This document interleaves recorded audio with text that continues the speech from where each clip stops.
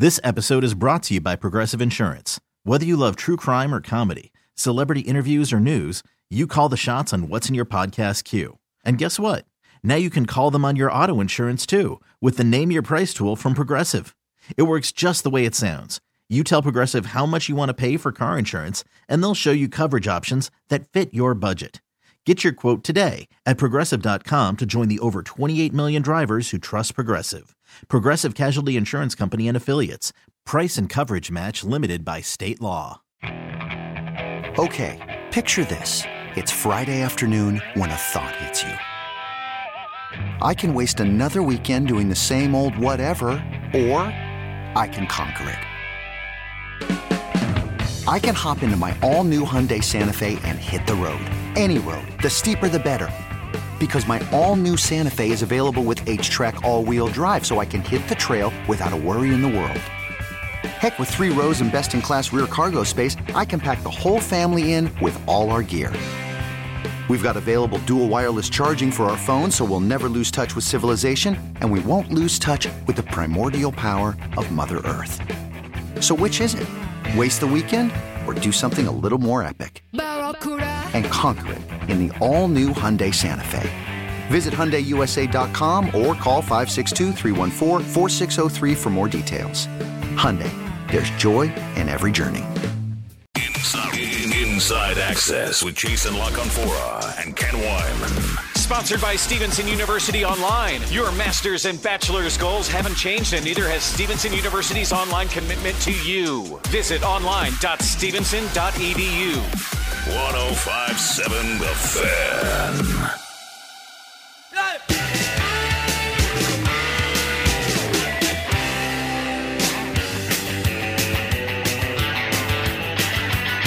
The Baltimore Orioles have the number 1 farm system in baseball, according to not ESPN, MLB Pipeline, and also Baseball America. And joining us now to talk about it is Kyle Glaser from Baseball America. Joins us courtesy of the Ashley Furniture guest hotline. And Kyle, good afternoon. Thank you as always for joining us. And let me ask you this. What does it say about this organization that they graduate the number 1 prospect in baseball in Adley Rutschman and yet are still the number 1 organization in baseball? Yeah, that doesn't happen very often. Normally when you graduate the number 1 prospect, your farm system ranking drops quite a bit. But it speaks a little bit to both, just some of the depth the Orioles have built in the system, but also just the players themselves. Gunnar Henderson took a really, really, really big step forward this year. He was a good prospect who turned himself into a great prospect. That's a big boost. You add the number 1 overall pick in Jackson Holliday.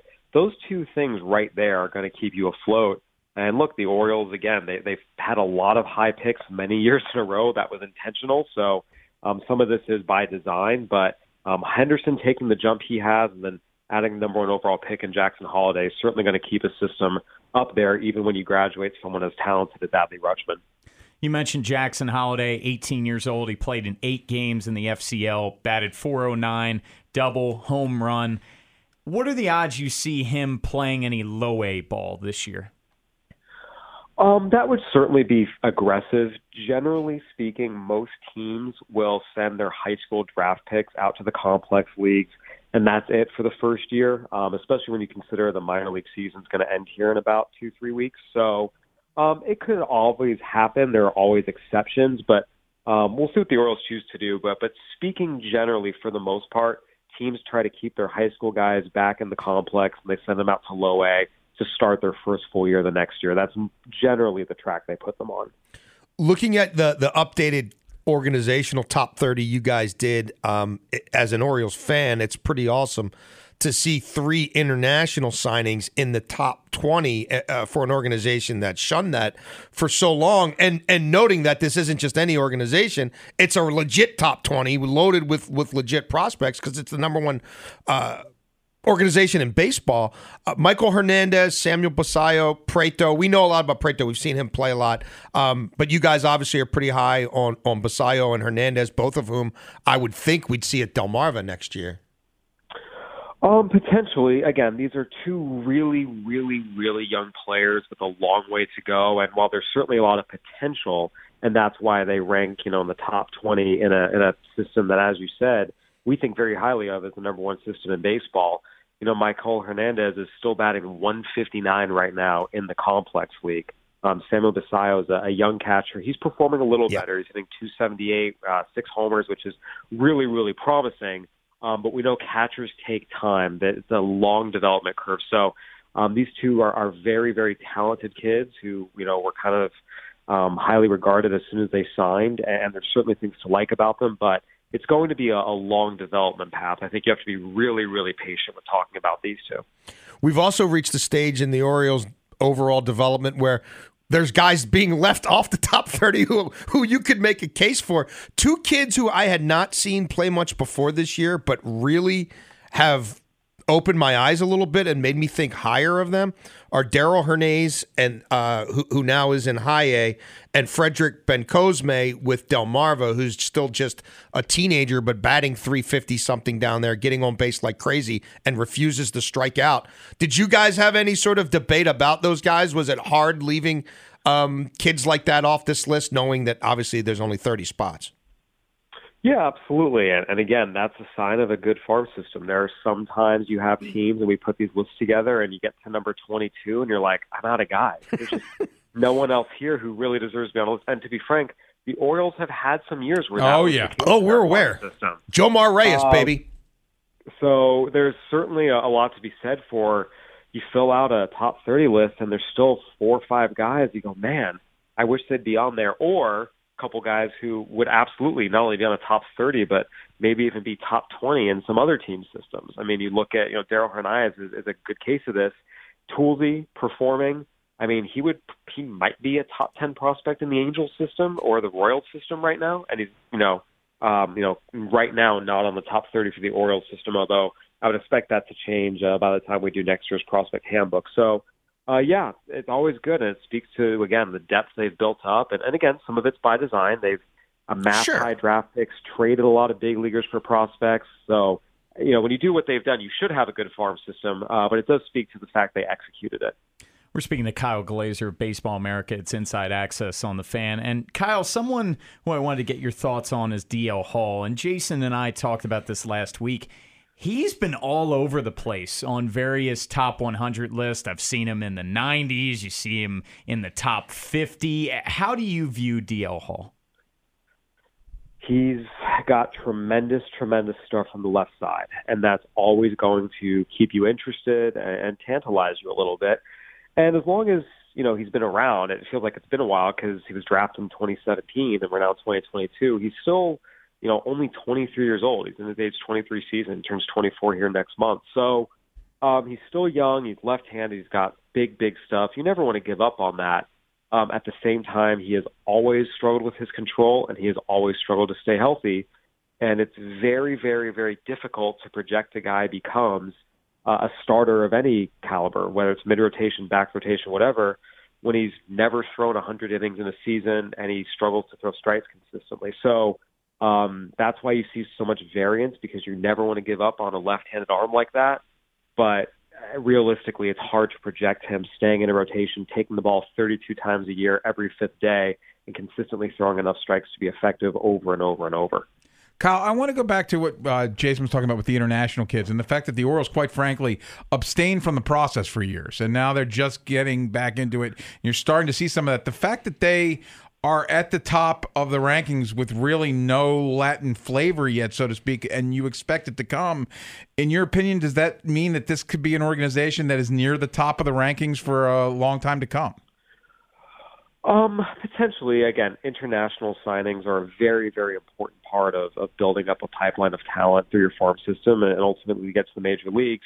But keep in mind, Grayson Rodriguez should graduate next year. Gunnar Henderson should graduate next year. Jordan Westbrook should graduate next year. I mean, all those guys graduating, the farm system's going to drop. Low-level international signings aren't going to automatically replace those guys. Those guys project to be, everyday or better big leaguers. So it's not as clean a cut as, they'll sign more guys and they'll stay up top. It's going to depend on graduations. And if things go the way the Orioles hope it will and start competing, then they start picking at the back of the first round instead of the top of the first round.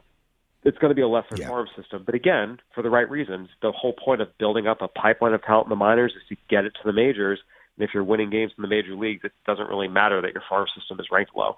Well, and they're going to be trading some of these kids, too, for established pitching as well, right? You can only collect them for so long. I want to ask you about Seth Johnson and Cade Povich. Seth Johnson they got from the Rays. He obviously had Tommy John, but you guys still think highly enough of him to have him number 10 in the organization. And I saw Povich's first start at Aberdeen and then watched his other start at Aberdeen and his other start at Bowie on MILB TV. I know you guys only have him at 29, but I'd imagine he's someone who could be rising as well. He's got a pretty interesting pitch mix. Yeah, Povich was really one of the biggest risers in the Twins system this year, and it was a good get by the Orioles to get him. Obviously, trading Jorge Lopez hurt, but if you decide you're going to trade him, Povich is an interesting prospect and one that you understand them going and getting. You're right. He's 29th right now. That's going to move up as we get to the off season. He was a third rounder last year. It's not like he was a nobody. He was one of the top 100 draft picks. So, I mean, he was already a guy that people knew was pretty good. But he's taken a jump this year, as you said, getting to Double-A his first full year. Again, left-hander who's got stuff. And then Seth Johnson is someone that, everyone has always liked when he's been on the mound.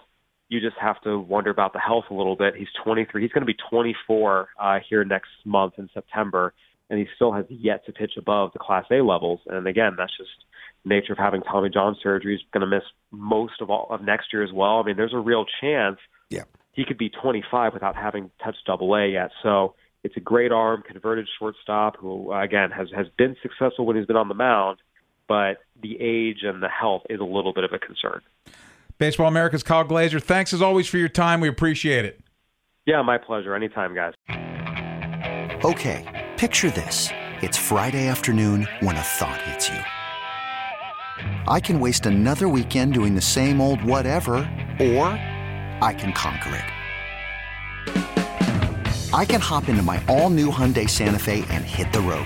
Any road. The steeper, the better. Because my all-new Santa Fe is available with H-Track all-wheel drive, so I can hit the trail without a worry in the world. Heck, with 3 rows and best-in-class rear cargo space, I can pack the whole family in with all our gear. We've got available dual wireless charging for our phones, so we'll never lose touch with civilization, and we won't lose touch with the primordial power of Mother Earth. So which is it? Waste the weekend or do something a little more epic? And conquer it in the all-new Hyundai Santa Fe. Visit HyundaiUSA.com or call 562-314-4603 for more details. Hyundai, there's joy in every journey. This episode is brought to you by Progressive Insurance. Whether you love true crime or comedy, celebrity interviews or news, you call the shots on what's in your podcast queue. And guess what? Now you can call them on your auto insurance too with the Name Your Price tool from Progressive. It works just the way it sounds. You tell Progressive how much you want to pay for car insurance, and they'll show you coverage options that fit your budget. Get your quote today at Progressive.com to join the over 28 million drivers who trust Progressive. Progressive Casualty Insurance Company and Affiliates. Price and coverage match limited by state law. T-Mobile has invested billions to light up America's largest 5G network, from big cities to small towns, including right here in yours. And great coverage is just the beginning. Right now, families and small businesses can save up to 20% versus AT&T and Verizon when they switch. Visit your local T-Mobile store today.